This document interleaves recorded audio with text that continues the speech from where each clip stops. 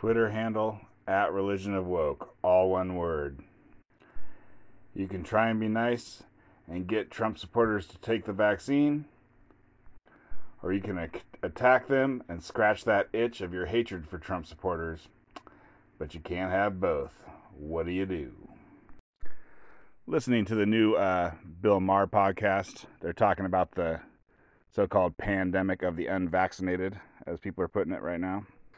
And I'm listening, not watching, so I can't really see who these people are. But basically, it's Bill Maher, some white guy, and then some, I assume, black female politician.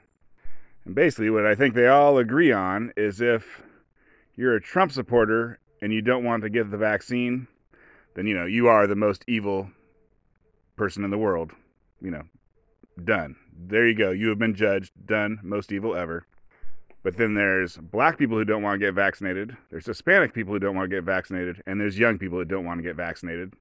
And those people are just fine. They're great. They're wonderful. Those are the most wonderful people in the world, possibly. So whatever. Trump derangement syndrome continues. I mean, no reason why it wouldn't. But the reason why I think the lady, she's a rep from I think she's a representative from the Virgin Islands. I think the reason why I think that lady must be black is because she said this about the Tuskegee thing. She said, the Tuskegee thing is a little overhyped. They weren't giving black men the disease.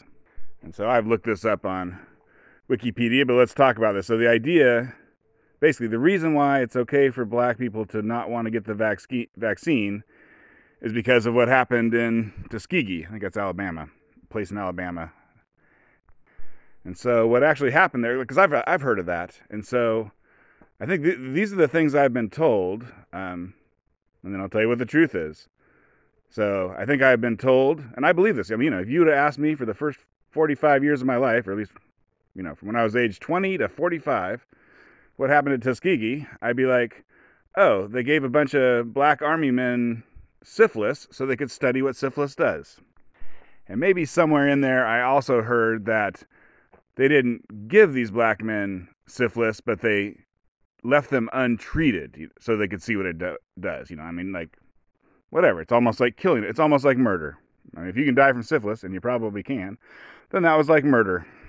But anyways, what really happened, you can look this stuff up on Wikipedia, right? There's a million people saying those two things, that one or the other of those two things that I said. They can look it up on Wikipedia and find out that they're completely wrong. But anyways, there's syphilis, and then there's late syphilis, and then I think there's late syphilis. And I could be wrong about the late part. Maybe it's final or late stage. Maybe it's late stage syphilis and then late stage syphilis. But anyways, you get the idea. Late and late. And I believe to this day, late syphilis is incurable. I think if you got normal syphilis, they just give you an antibiotic and you're done. So that's fine. But anyways, back when they were doing the Tuskegee experiment, late stage syphilis was also incurable. I think now they can cure late syphilis, but not late. Anyways, so these guys had, I think they had late or they had late. Either way, it was incurable syphilis. Now, the Army did do something that was horrendous. It just wasn't like murder like people think. And what they did was okay, these guys got completely incurable syphilis, and then here's the malpractice. Major, mega, big-time malpractice. They did not tell the men that they had it. And I don't know why they thought that was a good idea for the study, but that's what they did, and it was wrong. But anyways, I've heard, a couple, ever so slightly non-Trump deranged black people talk about the situation. And I forget who said this, but the other thing was if you did a survey of black people and asked them, what happened at Tuskegee, the answer is going to be I don't know. It's just not a famous thing. If you got your master's, if you're a white person with a master's degree in history from Ivy League, you know all about Tuskegee.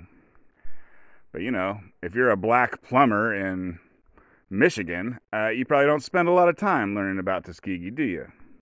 Oh, and another group who doesn't want to take the vaccine is religious people. You know who's religious?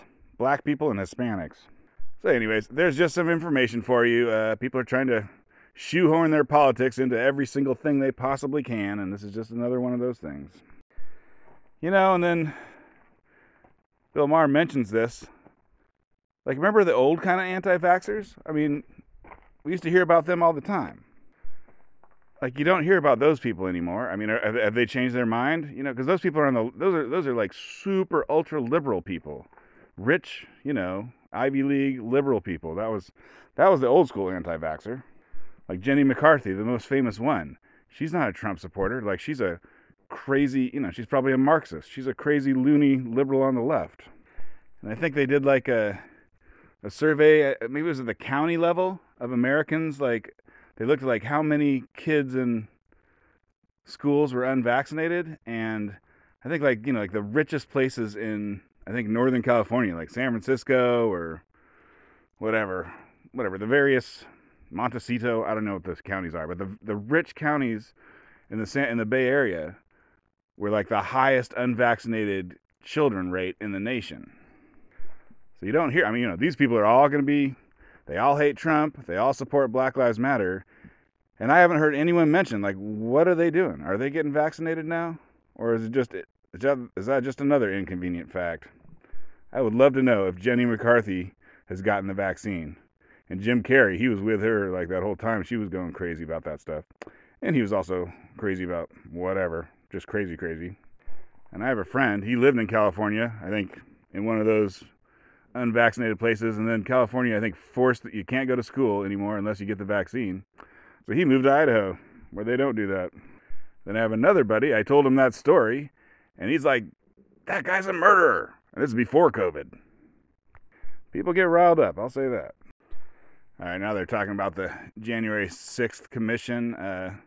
Said something that made me laugh, so I figured I'd tell you about it.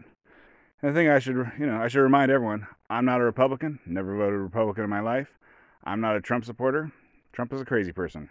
I just hate people who have Trump derangement syndrome. I'm a man without a party. I'm a man without a country, or whatever the saying is. But anyways, this representative lady, she's like, you know, oh, if the Republicans wanted to participate in this commission, you know, they had their chance, but they didn't take it. And so we're going to do it without them. And we're going to do it so that we make sure that this never happens again. Which, anyways, that's making me chuckle again.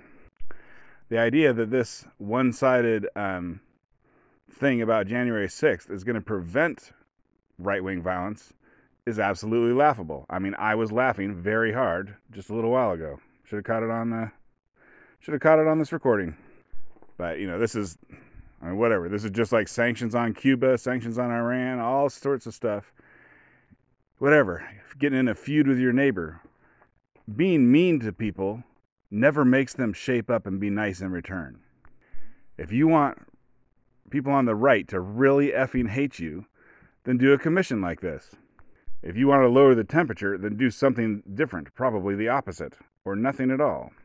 But anyways, there's just a certain percentage of Democrats who they want their pound of flesh. They want to be able to watch something on the news where people are criticizing and alienating people on the right. They love that stuff. Pound of flesh. I think that's from The Merchant of Venice, which is a Shakespeare play. I think I saw that when I was a kid, and it was kind of interesting. Like, there's a guy named Shylock.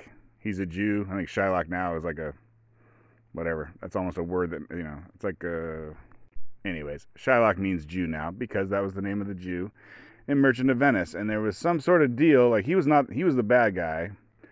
And he made some sort of deal with, I don't know, the good guys, maybe, you know, like some young Christians or something. Young Christian man, I think. I don't remember that part. But I think, let's just pretend it's a young Christian man. The young Christian man who's, you know, whatever, he's the good guy in the story. He had to borrow money from Shylock, and Shylock didn't like that guy. And the agreement was, you know, I'll give you this money. If you don't pay it back, I get a pound of flesh. And the part that kind of surprised me when I was a kid, you know, like when I was a kid and I heard this, I was like, oh, a pound of flesh, you know, I mean, you know, I guess they're going to cut off part of your thigh or something like that. I mean, that would be gross, but okay, a pound of flesh, that's a pretty terrible thing. But, you know, I was like, basically, like, you'll live through it. Anyways, that was just what my young mind jumped to.